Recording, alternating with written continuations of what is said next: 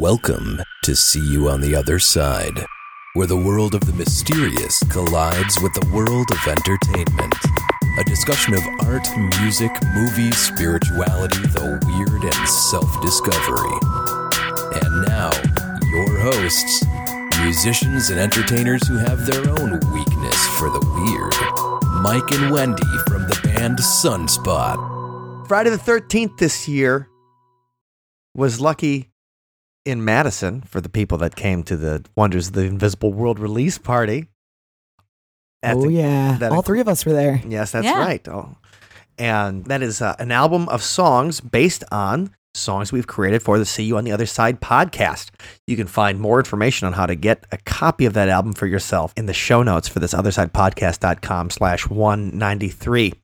But Friday the 13th was unlucky this year for all of us who love paranormal radio. Yeah. We had no idea while we were, celebrating at the album release that somebody that has been very important to us over the years was dying. Yes. And so Art Bell, the man who gave us Coast to Coast AM and countless hours of entertainment, as well as thought-provoking topics, he passed away at the age of 72.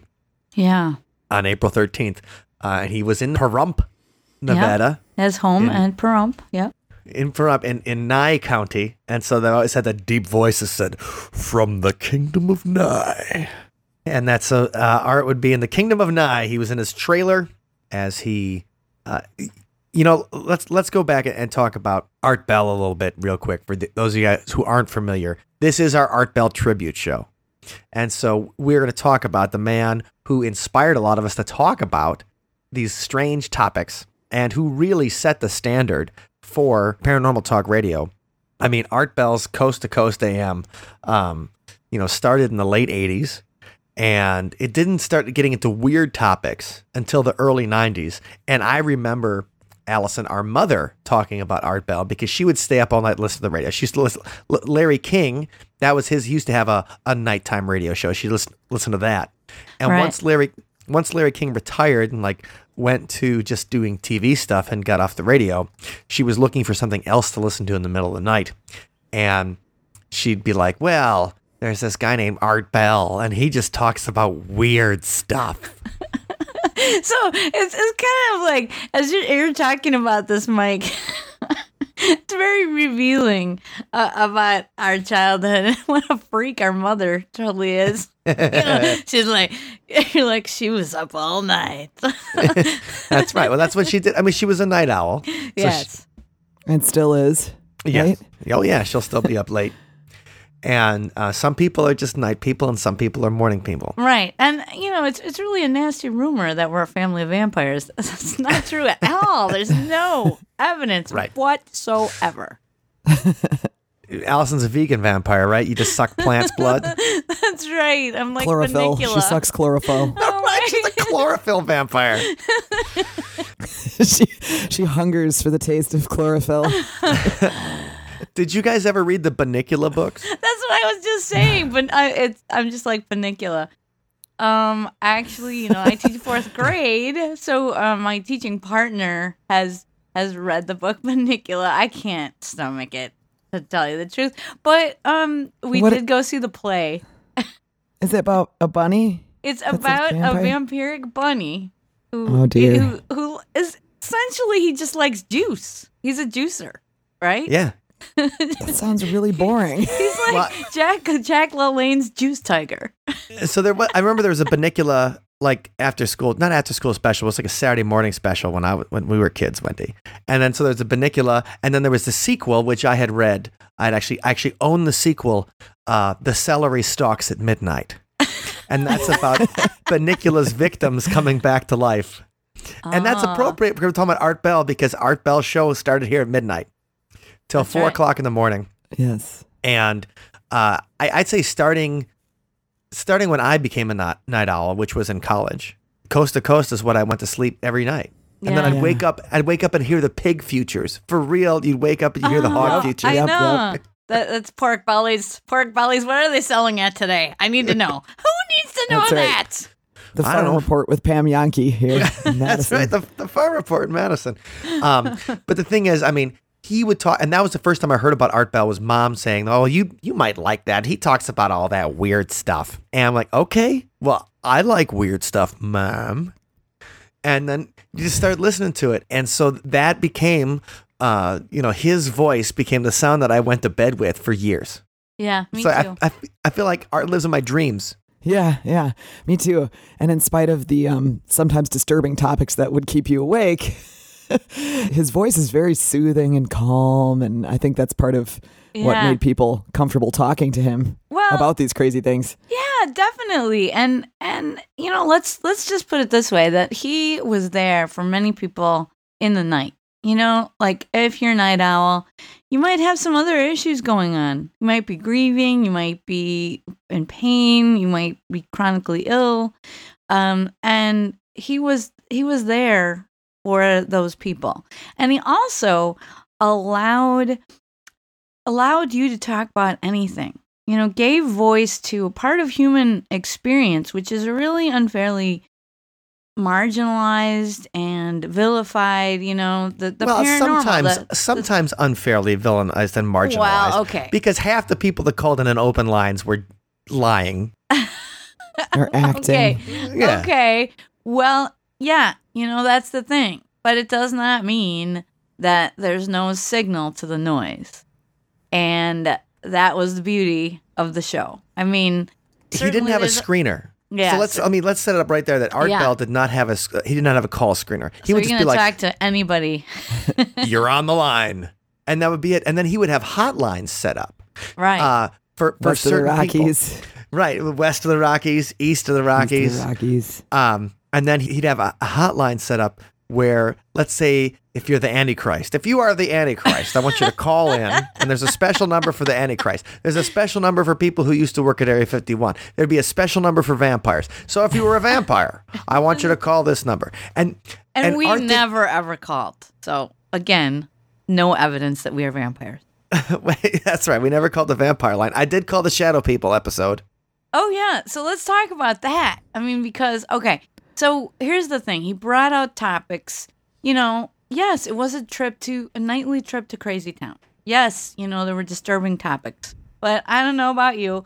I find it very soothing to, drift off to sleep listening to stories of, satanic sacrifices. I don't know. Just might be just me. I'm like, oh, He also had a soothing voice, though. It's like a lullaby. what did you do to that baby again? Oh, so relaxing. Yeah, satanic ritual abuse. Put me to sleep. But the thing but about yeah, Art, though, Yeah, go ahead. he had this nice voice. He had the soothing radio voice. He didn't have the morning zoo radio voice. Yeah, he wasn't a shock jock. Like he didn't come on. I mean, but the thing is, I'd never heard him when he talked originally about politics. So Coast to Coast AM was originally a traditional kind of political show. It wasn't paranormal topics. It was Right. only he got encouraged to take on these paranormal topics because they were having better ratings on the paranormal shows than they were on political shows. Yeah, So- well, I'm sure that he was interested in the topic, and that he rubbed shoulders with people that have come into the news recently, like Bob Bigelow. We'll have to talk about that as well. Because he was Nevada based, and so's Bob Bigelow. Right? Yeah, and George Knapp. And, Right, George- all those Area 51 UFO people. Bob Lazar, Robert Lazar, Lear. yep. Well, Robert Lear is the guy that takes credit for. Oh, John Lear. I'm sorry, John Lear. John Lear is the guy that took credit for changing Coast to Coast AM to a paranormal themed show. Because he was the UFO buff and he knew Art, and he said that he's like, I really this has to be a paranormal show. This is what you can do better than anybody. And I would say 30 years on, whatever, from when Coast to Coast started, Art did really do it better than anybody.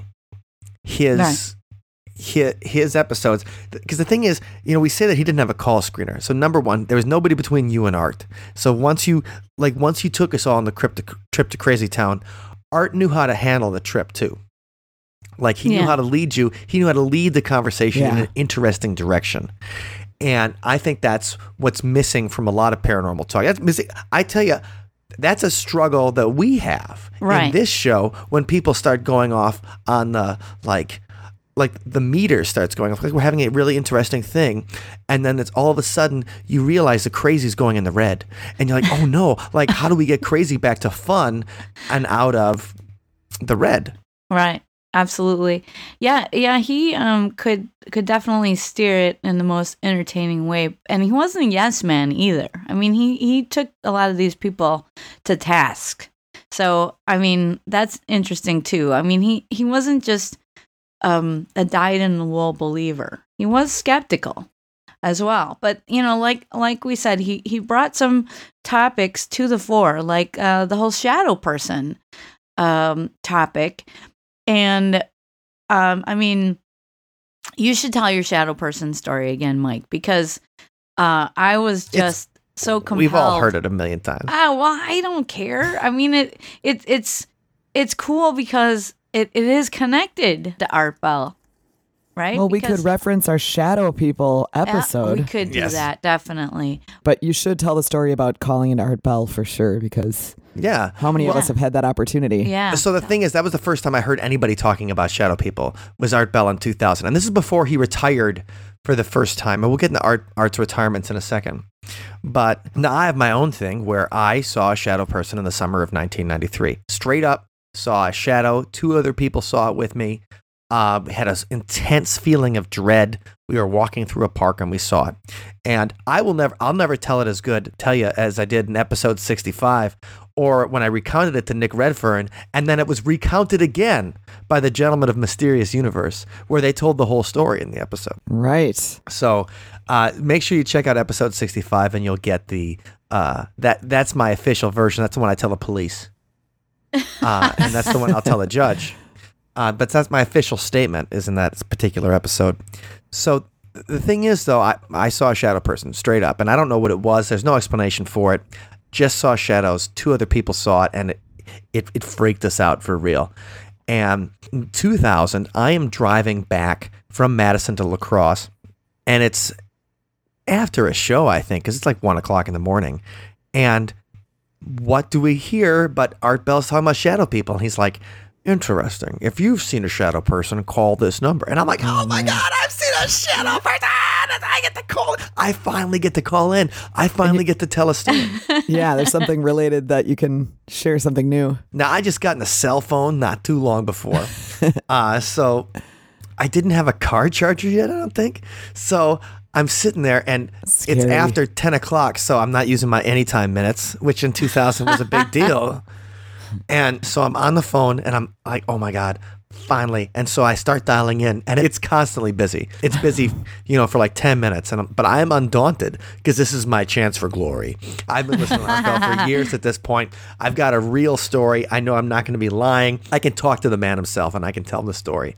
And I can be like, this happened to me in 1993. It's not something like I heard it on the radio and then it happened. It's not something I've heard other people have the same kind of experience and then it happened. This was something that I was like, I can do something new to the equation.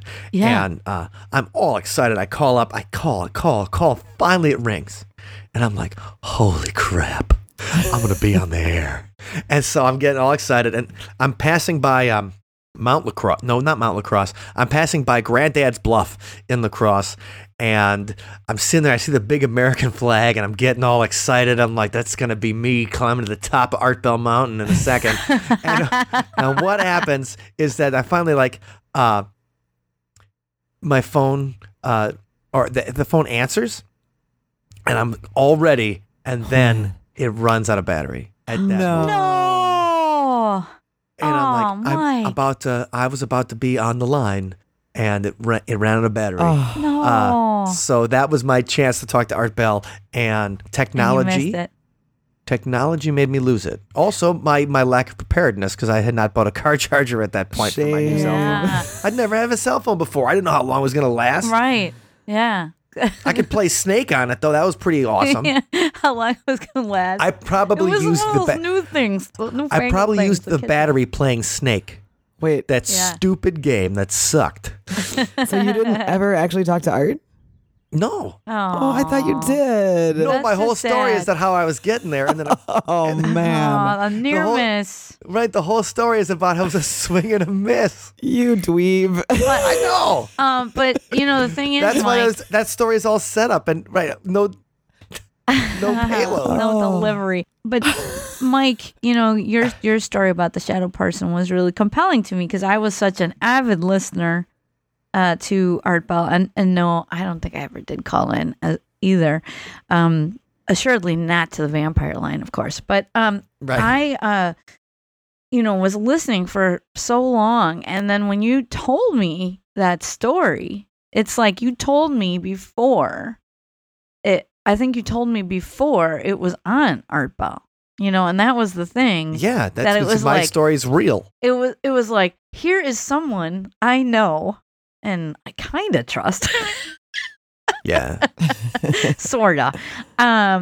And I was like, I know him. He's my brother, and he had this experience. And then, oh man, then Art Bell comes out with this, this big shadow person thing, and I'm like, oh my God, Mike saw a shadow person.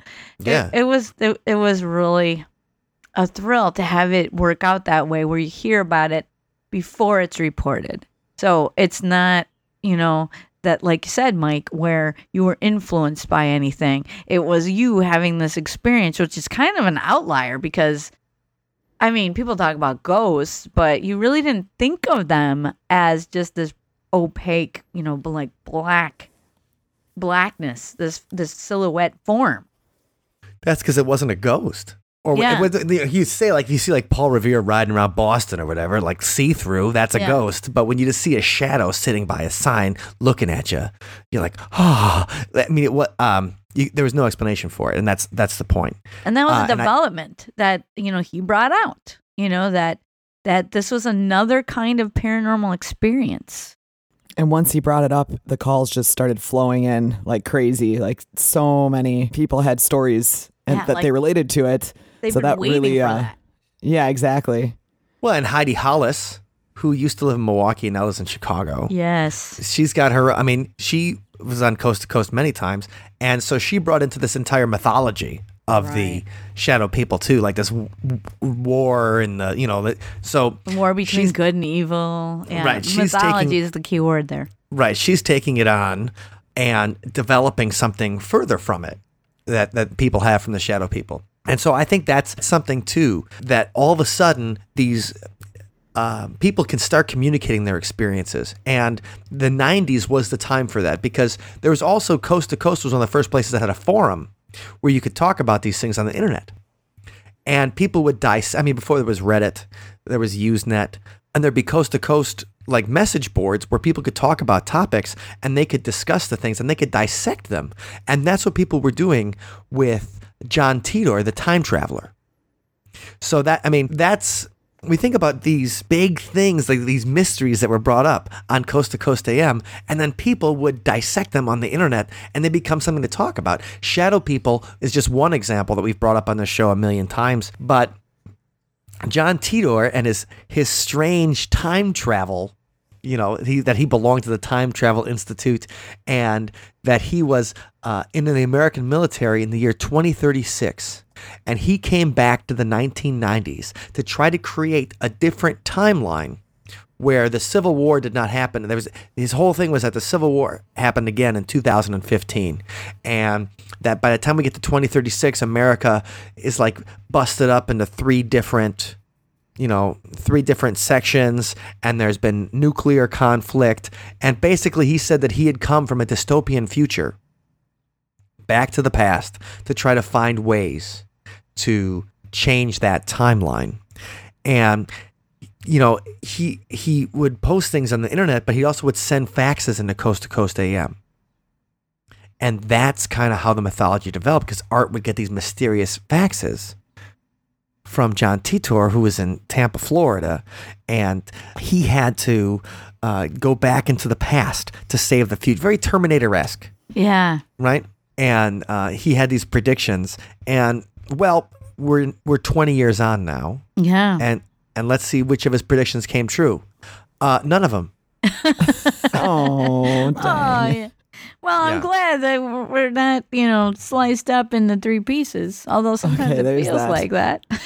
So he also remember CERN, Yeah. the European Organization for Nuclear Research. They developed that gigantic super collider or whatever. Right. Mm-hmm. And that was one of the things they talked about at Art Bell. They're like, if the super collider, something happens to it, can destroy the world. It's going to create a black hole. They said it was going to create a black suck hole, us and we're all all going to get in. sucked into it. So there's all this. So John Titor, he was saying that they would discover the basis for time travel, and they would create miniature black holes with their super collider. And so he said that they developed that, and that's how we got back to the past. Was one of the things, but that never happened. In fact, I don't even think that their big collider's working right now. Like they had to go back and take a couple of years to work on it. Also, the Torchwood from Doctor Who, the Torchwood's a spinoff of Doctor Who. They had a whole episode, like a whole radio drama based on that too. That right before that they opened up this collider, everybody was like, "Oh yeah, it's going to destroy the world," and it became like it was reality mixing with fiction. So other things he predicted the U.S. Civil War. The last Olympics would be in 2004. Well, we certainly had Olympics since 2004. Yeah. We just had one, didn't we? Yeah. We had a Winter Olympics. Yes, we did. And he also claimed that World War III would happen in 2015. And so we're still here. Yeah. Well, maybe he succeeded in diverting the timeline. Maybe Or- he's more effective Yeah, there you than we go. thought. That could be. That could be. So John Titor, but he made all these claims, and then people were dissecting it, and they were taking each of his claims and going through on these internet message boards and discussing them. And that was part of what made Art Bell so fantastic, was that we also now had a place where we could talk about this with other people. And I think that contributed to it. So we think about the 1990s. It really was the victory of the paranormal in mainstream media, because X-Files comes out in 1993, and all of a sudden it's a huge hit. It inspires copies like Baywatch Nights. Which That's a classic. David Hasselhoff was hunting the paranormal. That's right. And the X Factor Chronicles of the Paranormal. There was a Canadian show based on it. Right, with Dan Aykroyd. Dan Aykroyd was the host. And, But that's based on the real files. Yeah, wink, wink. And it starred Max Headroom. Max Headroom was the star of, or the guy that played Max Headroom was the star of Chronicles of the Paranormal. You started to have paranormal shows on TV like Sightings. Yeah, like magazine news shows. Yeah. And my personal favorite was with Jonathan Frakes. It was on the UPN, and it was called The Paranormal Borderline. Yes, You've I crossed remember that. the paranormal borderline. I love The Paranormal with Jonathan Frakes. Oh my god. And so the 1990s was the paranormal's all over mainstream media, and then Art Bell is at the forefront, getting 9 million listeners. And this was in 1999. I think at its height, Coast to Coast AM would get 12 million listeners. It was the second most popular radio show in the country. It was only behind Rush Limbaugh for the popularity of its radio program. Right, which is really something when you realize that it's overnight. Right. This is midnight to 4 o'clock in the morning Central Time. On the East Coast, it's even later. On the West Coast, it starts at 10 o'clock, but those people stay up late anyway. And the thing is, 12 million listeners. Now Coast to Coast averages less than 2 million listeners a night. So you think about at its height, Coast to Coast AM is the second most popular radio program in the country. Everybody's listening to Art Bell. That's pretty amazing. All the cool kids. And everybody's talking about the X-Files. Aliens are on T-shirts now. The gray aliens are on people's T-shirts. They're like the alien smoking a joint saying, "Take me to your dealer," or whatever. You see that all over college in 1996. The stupid alien things. Take me to your dealer. But that's the kind of thing where the Greys and UFOs, Roswell enters the mainstream. Remember, there's a Roswell TV show based on the idea that there was aliens who had crossbred with obviously good looking, because they were all beautiful on that show. They crossbred with good looking teenagers or whatever in the 1940s. And these kids had alien hybrids in them. But that's the thing. So paranormal enters the mainstream in the 1990s. Art Bell's on the forefront, and the things he was talking about, then people would talk about it during the day and dissect it. And because of the internet, you didn't have to be surrounded by weird people. I mean, we were lucky because we were surrounded by weirdos. So that, but not everybody was. And now the internet has a place where you can talk about that. Right. And now we have the support network. And Right. that's the one of the beauties of Art Bell, that he was there for the people of the night. He provided that support network if you didn't have one. Absolutely. And all these things, contributed to kind of making the phenomena what it was, I think. And Art was a rock star. The show Dark Skies even featured him. But Dark Skies is another alien show. Yeah. Yeah, And- he played president of CBS, I think it was. Yes, William Paley. So he's even on TV and stuff. So this guy isn't just this strange voice in the desert. He's entering the mainstream as well. And the people he interviews Leonard Nimoy, he interviews George Carlin, Dan Aykroyd, all these big celebrities appear on the show as well, in addition to some of the more regular guests. And one of those guests is Whitley Strieber. And, we were just joking about the Greys and the Take Me to Your Dealer and stuff like that. But Whitley Strieber he puts the Greys into the mainstream with his book Communion. And then he becomes a guest on our show, a very regular guest. And they write a book together about the coming global superstorm and the weather apocalypse. The Quickening. Yes, the Quickening. Yeah. I forgot about the Quickening. And Whitley had a spin-off show for a while as well. Dreamland. Dreamland. That's Yeah. right. And you could listen to that, and then you could listen to Dreamland, and then Whitley still has the website Unknown Country. Although I haven't listened to his podcast lately, I wonder if that's still going. But Whitley Strieber, then, he's with Art Bell too, and so Art's like in the center of this paranormal maelstrom. He always finds himself in the middle of it. And that's one of the reasons that he made such a believable voice, because he seemed to work with all these people who were paranormal experts. But he did it in a way with, like you said before, I think a very important point is that he wasn't a yes man. He listened to the entire thing. He would sometimes challenge, but he didn't act like he believed every single thing. And so we talk about Whitley Strieber, and we've talked about him 1,000 times. We have to talk about some of his other guests that you'd listen to, and I always loved when Father Malachi Martin. Yeah. So Art and show. then for Christmas one year, you got me his book Hostage to the Devil. Yes. And and he had I mentioned Satanist before. I remember him having a woman who called herself Harlot on, who was given to the devil when she was a baby. Like she was born into satanic worship. So that was interesting, like hearing like her perspective. And then Father Malachi Martin. Was she born into actual Satan worship, or was she just born into like Anton LaVey Satan or Marilyn Manson style Satanism? Yeah, that's a good question. She said that, she was a real Satanist. But, of course, his show was for entertainment purposes. You can't really ever determine if someone's really a Satanist. But, she talked about, horrible rites that they performed. And then I fell asleep, so I don't know the rest. Oh, it was all these horrible, scary things. Oh, yeah, that's the stuff. And then the snoring.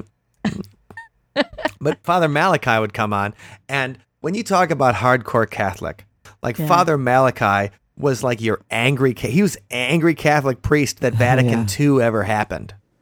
He'd come on and he would just talk about the new Catholic Church, like they're all going to hell. He just was such an interesting character, because Father Malachi was all into the exorcism, all into fighting the devil. He believed the devil was everywhere. Yeah. And that there were people that were perfectly possessed, as he would put it. That there were people who wanted to be possessed. This was their way to power, and that they you would never know that they're possessed because this is what they want. They weren't fighting it. So they weren't just hostage to the devil. They were the devil. Compliant, bringing it Okay. forth into meat space, into our All right. reality. So, I mean, Father Malachi talking about and that was my first experience where people were actually talking about exorcisms like it was a real thing. Yeah. I remember asking our priest, Father Bob or whatever, I'm like, you ever had to do an exorcism? And he's like, what? And remember, Father Bob's like drinking at the time, like he's talking, like, he'd have like a beer and a smoke and be like, what? No, he's like, those people are just crazy. He didn't say that, did he? Yeah, Did no, he say Father that? Bob, because I asked him about that, because I asked him about two things, but before you get confirmed, you have a conversation with the priest. And I'm like, well, what about, You used it to full advantage. yeah. Well, I want to talk about exorcism and what was the other? Might as well. and I also wanted to talk about, I'm like, what about hell, Father Bob? Like Buddhists, like what if they're good? Buddhists can be good. They still go to hell? He's like, nah, they go to heaven too. As long as you're a good person, they're fine. Aw. And then I'm like, all right. And what about, he's like, nah, people, like the devil's not possessing people. Those people are just crazy and they need psychological help. Now, Father Bob's probably going to get in trouble.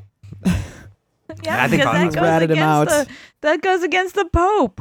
Right. Malachi Martin would be like, get him out of the priesthood break. No. And the Pope even is like, the devil's real. But does the Pope Yeah. have to deal with little kids coming up and being like, what happens to the other good people? They don't go to heaven? Well, you would know this new, cool, fancy, like, he's like yeah. the new, cool, liberal Pope and stuff. Yeah, like that. he'd be like, yeah, everybody goes to heaven. Right. That's He's I like how, Yeah. Mike, when you talk about him, you look like Ricky Martin or something, the way your shoulders he's start like- moving. he's Like, like, hey, I'm the new cool Pope. I kiss boys. You know, like he's down.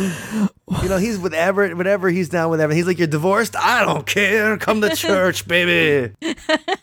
I know, but he's still walking the party line about the devil. He's like, the true. devil's real.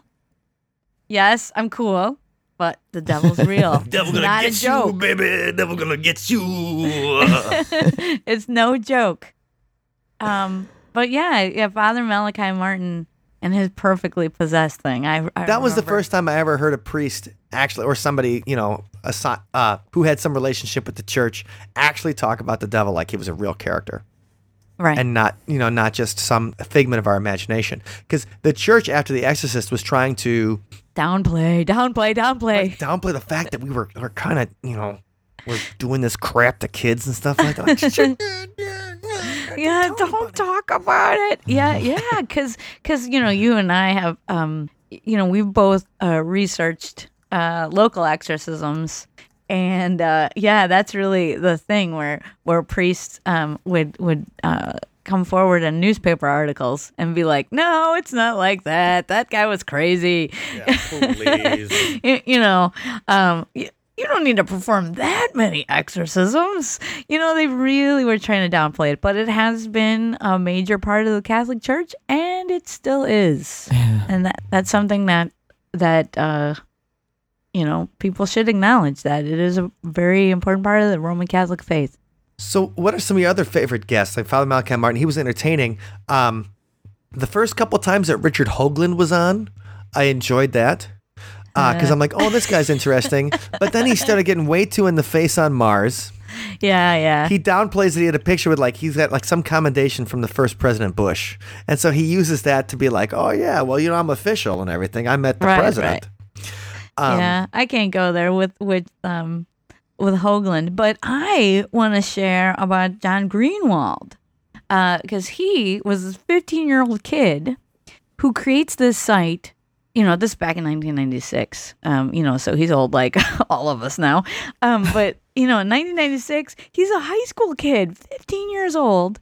He loves the X-Files, and he's like, I'm not just gonna love the X-Files. I'm gonna do something about it.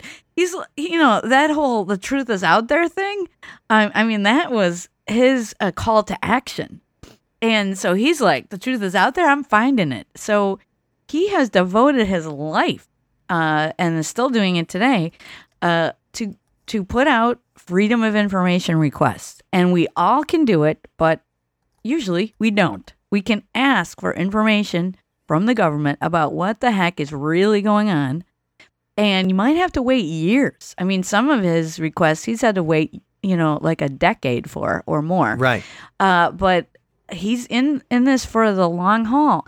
So he was on Art Bell when he was 17 years old. Oh, wow. And so he's got the site still today. You can go, and he has just I don't know how many documents now, but just millions at least. And he on April 14th, he posted on his Black Vault page. This is his quote: "I appeared on Art Bell's show quite a few times, and to say he was a legend is an understatement. I have him to thank for giving a 17-year-old his big break in radio many years ago, and based on that interview, Whitley Strieber for my big break in television. The rest is Black Vault history. I never forgot the belief that this man had in me to bring a teenager onto his show to talk to millions. Art will be sorely missed." Well, yeah, the Black Vault is something we've talked about before because that's a great place that you guys can go to find freedom of information documents and stuff. And he started careers. That's a good way to put it. Like he started careers. He brought people to the forefront. Think about that guy Jerome Corsi, who now he mostly does InfoWars stuff. He's an InfoWars. Alex Jones.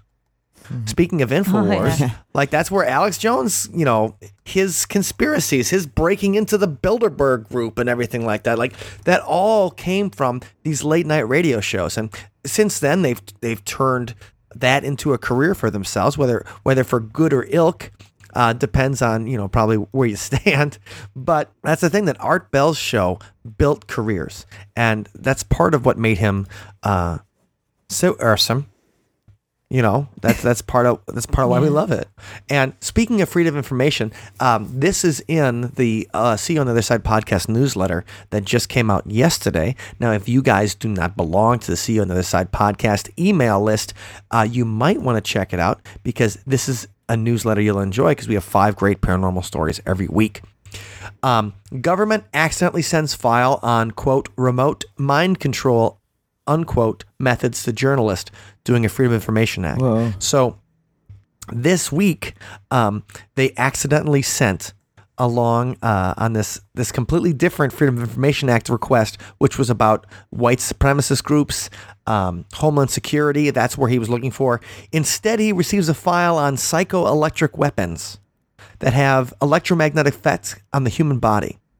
Included are elements of mind control, controlling dreams, this whole thing on psychoelectric weapon effects that the government was working on, at least at some point, maybe not recently, but that gets accidentally sent in a Freedom of Information Act request. So that's why things like the Black Vault are fun to look through because you never know what you're going to find. And also, that's why you should be subscribed to the See You on the Other Side podcast newsletter, because that's the kind of stuff that you're going to hear about every single week. So we're talking about some of our favorite arts guests. He introduced me to the mind of Michio Kaku, who I love. Yes. And he's also a real science, and it's fun when you talk to Brian Greene or Michio Kaku, and you talk to, it's fun to get the crazy stuff in there, but it's always fun that he'd be able to also keep up with guys who are real scientists and physicists who are working on this, who like to talk about the theoretical aspect and the science fiction aspect, as well as the hard science aspect. That was always one of my favorites when Michio Kaku would be on there. It's also where first time I ever heard Uri Geller was on our show. That was a cool episode because he was telling everybody to take their broken watches and radios and things, and then he'd have you set them right in front of your radio, and then he did the whole work thing, and then people would call in and say, "Oh my gosh, it's amazing, it's a miracle." I loved that episode. I'm sure there were several of them, actually. I'm sure he was a recurring guest, but I definitely remember listening to that live. Right, me too. And that was you could, Wendy, it might have been when we were living in the same house. You could probably hear it coming out of our rooms in the middle of the night. We'd have the radios on. But the thing is, he'd introduce you to those people, and Uri Geller, you realize how charismatic of a speaker and stuff he is, that you'd be like, oh man, I kind of believe it too. He's over the radio, and I think he's bending a spoon. Right. I believe him. It's very convincing. That was also Coast to Coast AM under Art was the first place they'd have these massive thinking experiments or prayers and stuff like that. They'd have these whole groups work together to try to use their mind bullets to make changes in the world and experiments. And Art's show was the first place that really happened. That was always cool. So that was the fun part, is that they developed stuff that just had never been seen before and never been heard before. And that's why we loved it. Now, at the same time, this is where Art could get into trouble because he had such a massive influence, because he talked about these topics that nobody else was talking about. He also talked about some things that would have an effect on people. Allison, in our interview with Nick Redfern, you talk about that you had listened to Coast the same weekend that those girls stabbed the girl in the Slender Man. Yeah, so it was not just the same weekend. It was the early morning hours of that day. So, and I was listening to it that day later in the afternoon because I'm a subscriber. So, I don't always listen to it in the middle of the night. On demand. But yeah, I listened to it on demand instead. And so, but I was keeping up current with it, and, I'm cleaning the kitchen, and they're talking about, Slender Man, this fictional internet character. Could it become a reality, and how that might happen? And, people are putting so much of their intention into it. And geez, why can't we get people to put their intentions into stuff like Earth Day? I don't know. But anyway, people are manifesting the idea that they're manifesting the Slender Man. And then I go to the next room, turn on the news, and what do I hear about? But the stabbing that has just happened. So it was that's freaky, right? Really startling. Well, that's the thing. And so this happened. No, this was in 2014. So this wasn't back in the Art Bell times, right? But this was let's later. go back. Let's go back to the Art Bell times. Now, thank God, nobody died in that incident. But here's something where they did, and we had a whole episode on Heaven's Gate when the 20th anniversary happened last year, right? And we talked about, so the Heaven's Gate cult, just real quick, if you aren't familiar, these are people who believe that aliens were going to come down and they were going to join up with the aliens and go on to this next life that would be beautiful and perfect and all of that. And in the beginning, it was physical. It was that the aliens were actually going to come down and they were going to jump on the spaceship and join them. But in the end, after the cult leader's partner died, he started getting more and more into that they have to die too to be able to go on to the other side. Well, 1997, the Hale-Bopp comet is going to come by, and we're going to be able to see it on Earth. And this astronomer calls up the Art Bell show and says he's got a photograph. His name was Chuck Schramek, and Chuck was an amateur astronomer from Houston. He says he's got a photograph that appears to show a large object behind the comet. And he speculated that object would be about 4 times the size of the Earth. The whole idea was that this comet had a companion UFO. And then somebody comes on, and he's got some remote viewers. He comes on Art Bell's show, and he says, "Oh yeah, this object companion, my remote viewers have said that it's full of aliens." All right. So now we have a comet coming through, and the comet actually is coming through. We've got a mysterious object next to the comet, and we've got people saying that they're aliens. Well, the Heaven's Gate cult uses that information directly from the Coast to Coast show to say that these are the aliens that they're coming to pick us up. This is our ride. And to get on that ride. Oh boy. And to get on that ride, we all got to die. Right. And so they killed themselves. And I mean, you can go back to that episode and we give you in depth on, how that all happened. It was a tragedy. It was sad. And now it's like a pop culture punchline when people think about the Nike shoes that they all wore. But at the same time, a couple dozen people lost their lives. A horrible thing. Very, yeah, it's so sad. And so, there's a whole article from the Committee for the Scientific Investigation of Claims of the Paranormal, their Skeptical Inquirer magazine, goes into depth, and they try to paint some of that blame on Art's show. That's that kind of journalism, that kind of journalism where you're not challenging people enough, or letting people go off on these imaginary tangents of aliens in this companion object. People use that to hurt other people. Now, Art, he didn't feel it his responsibility. He said, I'm not going to stop presenting my material because there are unstable people. That's what the First Amendment is all about. Yeah. And that is, it's not his fault. He's Absolutely presenting an not. interesting topic.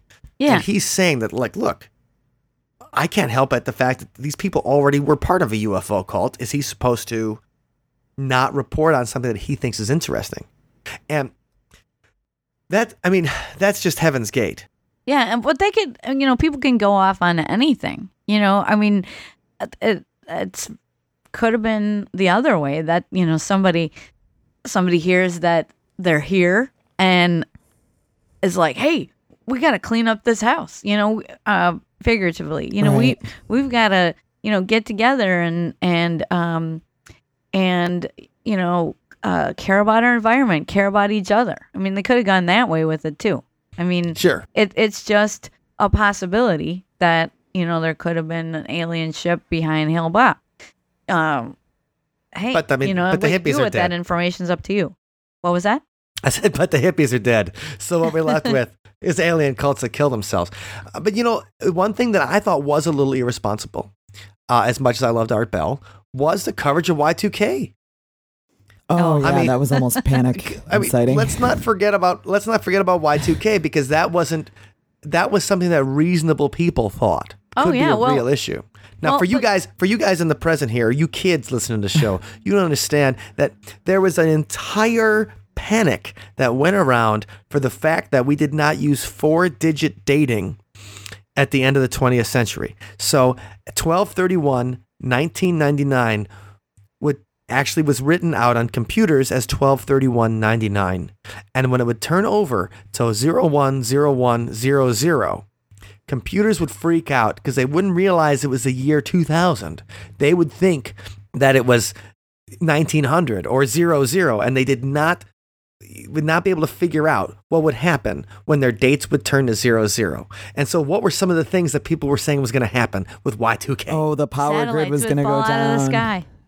I love it. The panic starts all at once. Wendy's like, the power's going to go down. I was like, satellites are falling from the sky. Yeah. And They made a whole- airlines. Yeah, like planes. Basically Armageddon. But it was a real. So why do you think that was irresponsible? I mean, I know he was just talking about it, but the truth is, people really didn't know what was going to happen. So he was bringing forth they all the did it. possibilities of, I guess, the worst case scenarios, maybe. But I don't know. At that time, it was a curiosity that nobody really did know what was going to happen. Oh yeah, and I at the time was an internet professional, so I had people that worked with me that someone that worked with me was studying programming at MSOE, and she said that that's the Milwaukee School of Engineering, and she said, hey, one of my professors, this was way before Y2K, is this was like 1995 or 1996 or something like that. And she had come to me and said, hey, one of my professors is saying, there's an opportunity going on right now that you should get in on, which is an opportunity for coders to, get in on this mad scramble to correct these problems with the upcoming Y2K. So it was a thing that, they were talking about at the Milwaukee School of Engineering. So it was a thing that was in the minds of programmers at the time. Well, the reason I think it was kind of irresponsible is that he hedged his bets a little bit. Here's an interview with the Los Angeles Times in December 27th, 1999. And he's just like, well, is the big one coming that night? He's like, no, I don't necessarily believe that. What I do expect is the possibility of power problems as midnight approaches. There are hundreds of thousands of embedded chips, and nobody knows what the hell is going to happen with those. This isn't software. These are actual computer chips and power companies switching equipment, and the power companies have not done a lot of remediation. And then he goes, power is what pumps your water. When you don't have water, you can't flush a toilet. And if the power goes off, I think people are not going to regard that so well. I'm more concerned about people, about the social reaction, than I am about machines. They're like, do you mean riots? They're not unknown, are they? And people seem to take any advantage of any opportunity to go to collect their favorite color TV. And so I'm not, but what I mean is he hedged his bets in the way that that danger made the whole topic of Y2K very scintillating. But at the same time, there was a panic element associated with it.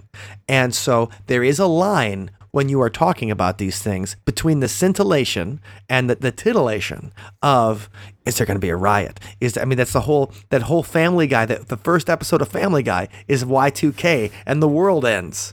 You know, the idea is that once Y2K happens, Peter's proven right. He's in a bunker, but the rest of the world explodes. And there was a mini series too. Why? Like an NBC movie of the week. Y2K. You know, that whole thing, the disaster film about what's going to happen when the power grid goes out on the West Coast and everybody starts freaking out and killing each other like it's 1992 Los Angeles. And so I do think they used that to get people to listen. Oh, it's a Y2K. I know I listened because I'm thinking, oh man, what happens in Madison if it all goes out? It ended up being 2000. By the time it was midnight, I've been too drunk. I'd have been the first guy killed anyway. You know, I enjoyed too many champagne toasts before the New Year, so I'd have been. If we'd had riots in Madison, it'd been my body that'd been dragging through the streets. Yeah, you're like, oh, I really should have my wits about me. Oh, but there's beer. Refill? Yes, please. Yeah. Hey, at least I go out in a good mood. Like if the nukes, Y2K caused the nukes to go off. But that's the thing. I mean, but those are the things that we were talking about. And apocalypse was on the lips. Yeah. Apocalypse. Oh, boy. Yeah, plural. Hey, thank you. I'll be here for at least another 10 minutes. Oh, my gosh. Yeah, so I don't know. I mean, he was just looking at what was coming. I mean, I don't think that he knew if it was going to be devastation or not. I mean, I'm not casting any blame on the guy. I just mean the fact is all that we talk about, the good parts of this paranormal discussion and the way these things open people's minds, and also how paranormal was in the mainstream in the 1990s. And it had good parts and bad parts. And how dangerous it is to open people's minds. Right. You know, one can be. One thing that comes to mind is Orson Welles and what happened in the aftermath of what he did. The War of the Worlds broadcast in 1938. People freaked out, and they called the police, and they really thought that the Martians were coming for New Jersey. Like the Martians are going to come for New Jersey first. The War of the Worlds. Yeah. Well, I want to make sure that we talk about a certain topic, and I think you guys should relate to this one well. And I'm curious if it influenced you as historical haunting experts. Whenever Art would have the Ghost to Ghost AM specials, from time to time, he would just flat out say, okay, next week, this date, the topic is going to be ghost stories, and it would just be open lines and people calling in with their best and worst hauntings and personal stories of things that they've experienced. So did you guys like that as much as I did? Because that was always one of my favorite topics. Absolutely. Every Halloween Ghost to Ghost. Yes. Yeah. That was my favorite. And he really, for those people calling in, like they had such compelling ghost stories. Yeah, I get goosebumps just thinking about it right now.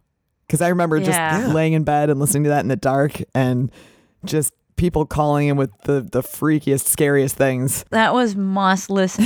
and as I was saying, this must listen material comes from the fact that here is a part of human experience that has been a real integral part of our evolution for millennia. And it with our mechanist and materialist reductionist worldview, it's been kicked to the curb. And that just leaves people in a difficult position because weird stuff is happening. And what are you supposed to do? And who will listen to me about it? Right? That's the only place you can go with it. So he gave people a forum for that. And, He did. And before that, he was given the Carl Sagan Snuffed Candle Award. Oh, really? Yeah. In like 1998, he was given the Carl Sagan Snuffed Candle, and that's whole Carl Sagan as science as the candle in the dark. Now Carl Sagan was billions and billions percent against any claims of the paranormal, demonic the activity. demon haunted world. Yeah, that was his book. And while we talk about the balance between the scintillating aspect of this and the responsible of it, I mean, that's one of the reasons that you can't go too far in either direction. If you go too atheist in it, then you discount people's experiences. But if you go too spiritual, then you never actually build a bridge. You're like, well, God will get you across. No, sometimes you got to build a bridge. Yeah, so, I mean, I just want to interject here. We recently had Gary Lockman on the program, and he writes about something he calls cosmic consciousness, which is balancing those two aspects, these essential aspects of humanity. And that, he thinks, this cosmic consciousness has surfaced, many times, throughout our evolution in certain people, and that we're all working towards this, like that balancing act. And then you can really see the world for what it is if you hold both of those things together simultaneously, even though they seem to be opposed. Then you'll really see what the world's all about. And I think that's a great way to put it, in the idea that we need to have a little bit of both. You need to have a little bit of spookiness to go along with your daily dose of reality, because reality sometimes is boring, and spooky makes it fun. Yeah, and spooky is relevant too. Right. I mean, I'm glad that Art Bell, and I wish I would have known, like, what was his reaction to those New York Times articles that came out in December of this year about UFO investigations still going on in the government. I wonder, like, what was he thinking about that? I'm glad he lived to see it. I'm glad that Art he gave us so much of himself. And the thing is, he wasn't a man that was opposed to a little mystery in his life, too. Remember when Art would have these mysterious retirements, and he had several mysterious retirements in his career. Unannounced. His first one had to deal with his son being sexually assaulted, and then having some suicidal thoughts, and that's a very tragic and scary one. His son was sexually assaulted by his gym teacher who had HIV, and then his son started, like Art talks in this interview, he talks about how he was writing poetry about death, giving away all his possessions, and he had to deal with his son, going through that, and then another radio host in Nevada accuses Art of child molestation. What? Yeah, and so this is in the late 90s. So Art's getting death threats because people are saying that he's a child molester, and then his son is going through this stuff. And so Art has serious personal issues that create his first retirement. And he leaves coast to coast to a guy named Jason Segel, who did an okay job. But he was no Art Bell. And then Art comes back for a couple years, and then he retires again. And then he's got his show on Sirius XM radio after that. And then he starts saying that he hears gunshots around his property, and that he's investigating things that he shouldn't. And so for the safety of his family, he has to retire again. So in addition to talking about these topics, Art in his later years ends up becoming a target himself, becoming a topic himself of mystery. Yeah. And so I always thought it was interesting that this guy who would talk about topics that you weren't supposed to be able to talk about, eventually himself feels that he has to be forced off the air. Yeah, and that's a sobering conclusion, but it's kind of in a narrative. If this was a narrative, what you'd expect, that when you start looking into the unknown, at some point it looks back. That's right. That's the whole Nietzsche, if you stare into the abyss, be careful because the abyss might stare back. And, well, Nietzsche himself was dealing with his own psychological issues at the time. But that's the thing. But Art dared to stare into the abyss. And, the most famous call, and speaking of being forced off the air, Yeah. his most famous call is when he had his line for people that worked at Area 51. He's like, if Right. you work at or used to work at Area 51, special hotline for you. Yeah, this was in 1997, the what's become known as the frantic caller from Area 51. And so my husband and I, this was a Saturday night, we were listening to Art Bell and, falling asleep. And I thought we had fallen asleep, but then, Scott wakes up a little bit, and then, I wake up a little bit, and we're listening, and then this guy comes on, and he's super believable. This caller sound like he was in a panic, and he's like, oh no, they're going to triangulate on my position, and Art's like, so droll about it, he's like, well, give us something quick. And he's really like breaking down and crying and saying, I used to work at Area 51, and the government, they know what's happening. What we call aliens are really interdimensional beings, and they want to eliminate like 3/4 of the population. Right, and the population centers. Gonna let it happen because the few that are left behind will be easier to control.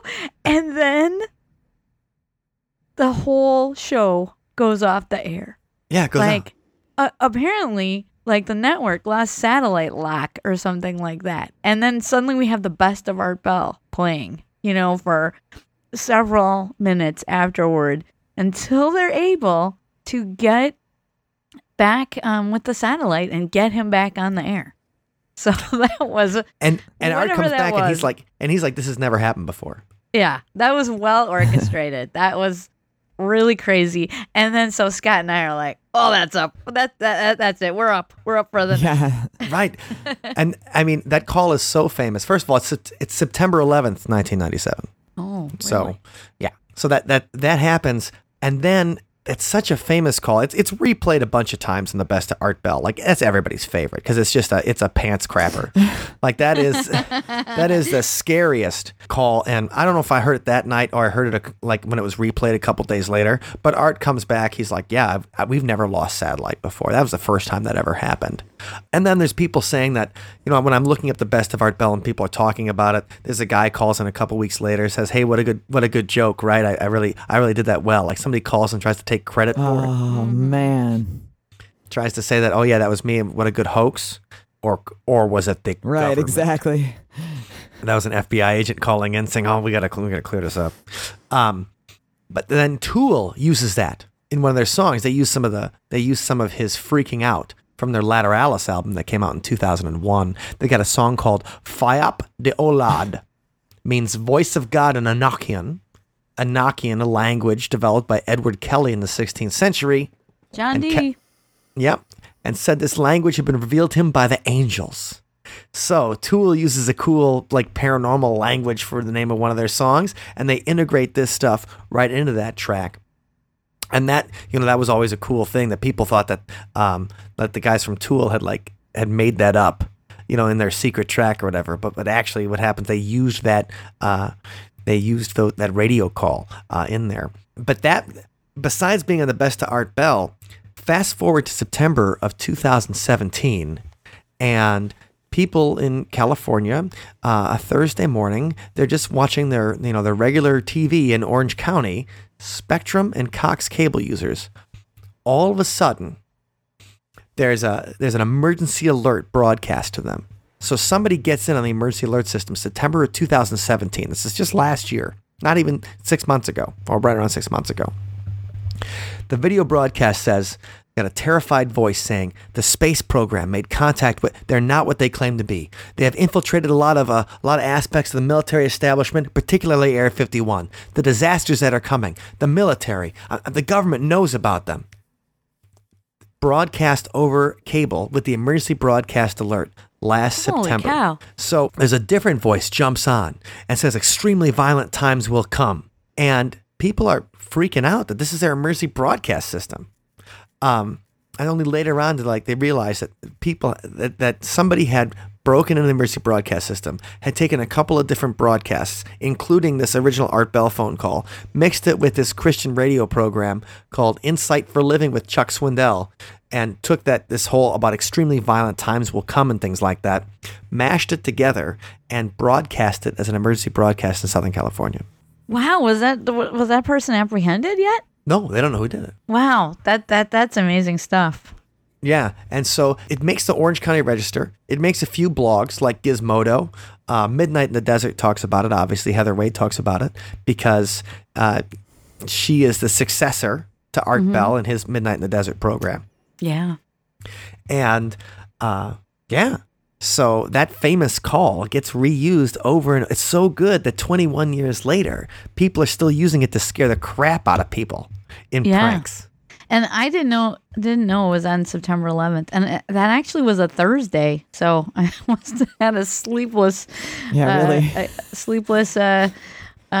work Friday. Yeah, hopefully I took that day off. So, so that was Art's most famous call, and it was such a brilliant piece of radio. Whether it was a hoax or not, at the time I thought it was real. At the time I was like, oh God, the satellite uplink, the government, man. So we all freaked out a little bit just over that. So, absolutely. Anyway, thank you for joining us today on this memory of Art Bell. And it's nice to talk about somebody who had such an influence over all of us. We'll miss him. And so, Art, you're gone too soon. 72 makes me sad because we'll never get to have you on the program, which is always a dream. Yeah, and I just want to interject too that I was fortunate enough though to be on Midnight in the Desert in November of this last year, 2017. So I wasn't on with Art himself, but I felt like maybe he's listening. I was on with Heather Wade, and just the bumper music coming through. It was the same bumpers that Art used to use. When you're coming back to the guest, you would hear thunderclap. That's cool. And I was like, oh my God, just hearing the bumpers, put me back into that space. I forgot a lot of these things, but then they come right back to you when you're in that space. All the things that he did and how meaningful it was to so many of us, started flooding back, when I was on. And just, some crazy stuff too, like that Phaedra song. So just some crazy songs, some crazy ideas, and just a place for all of us. That's what he did. And he made this area of human experience, which is really difficult for some of us to think about. He made it more accessible, and he made it something that people could talk about and discuss. And for that we owe him a debt of gratitude. So I really appreciate that you thought of having this tribute to him. I think it's really something that's important. Well, goodbye, Art. Thank you for the hundreds, if not thousands of hours of entertainment that you've given us over the years. We sure appreciate that. And we'll always have those nice memories of long, scary drives to your voice. So the song this week is actually based on his Open Line Fridays. Open Line Fridays were a mixed bag. They still are, because they still do my Coast to Coast AM. But Open Line Fridays could be a mixed bag. Sometimes you would get some incredible stories. Sometimes you get the scariest stuff you ever heard. And sometimes it would just be playing a game of whack-a-mole. And so who could be the craziest. And so the song this week is dedicated to the memory of Art Bell and those wonderful Open Line Fridays he used to have. This is called On the Line.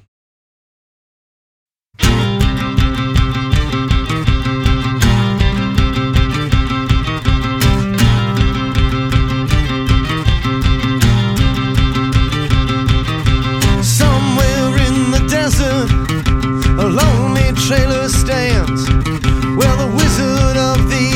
sits there with the microphone in his hand. Strange lights in the distance and mystery on the lips. Destination unknown, we're going live without a script. And who knows what crazy things we'll hear today. It don't matter if you're a liar or an angel or a vampire. Well, you're preaching to the choir in the dark of the night. Just don't waste our time when you're on the line.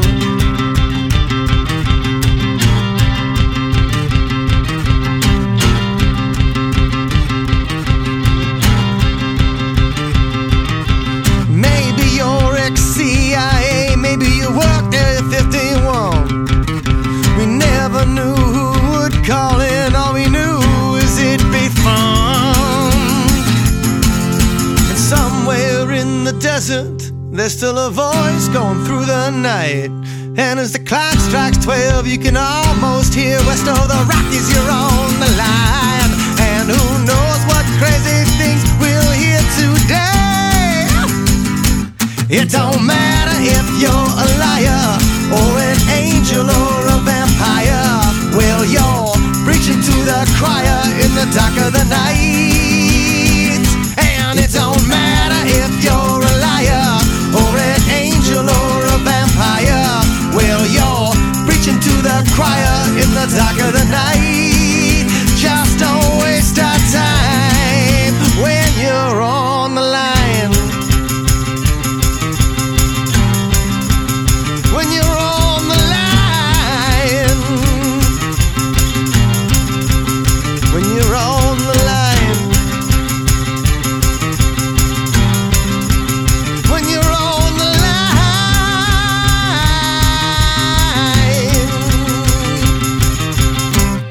Thank you for listening to today's episode. You can find us online at OtherSidePodcast.com. Until next time, see you on the other side. But wait. What? Wait, what? Before we go, we got to say thank you to our Patreon community, particularly Dr. Ned.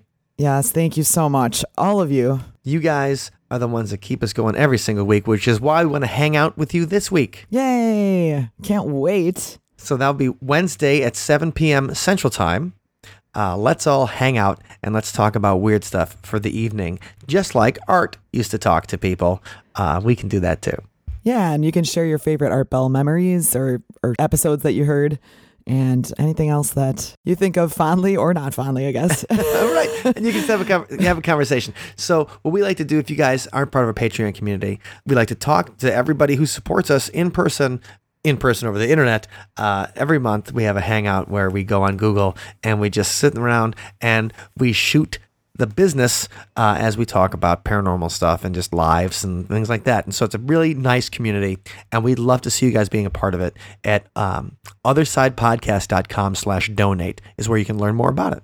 And so members of our community, just a quick reminder that will be happening on Wednesday, April 25th at 7 p.m. Central Time. So look out for the Google Plus invite for that.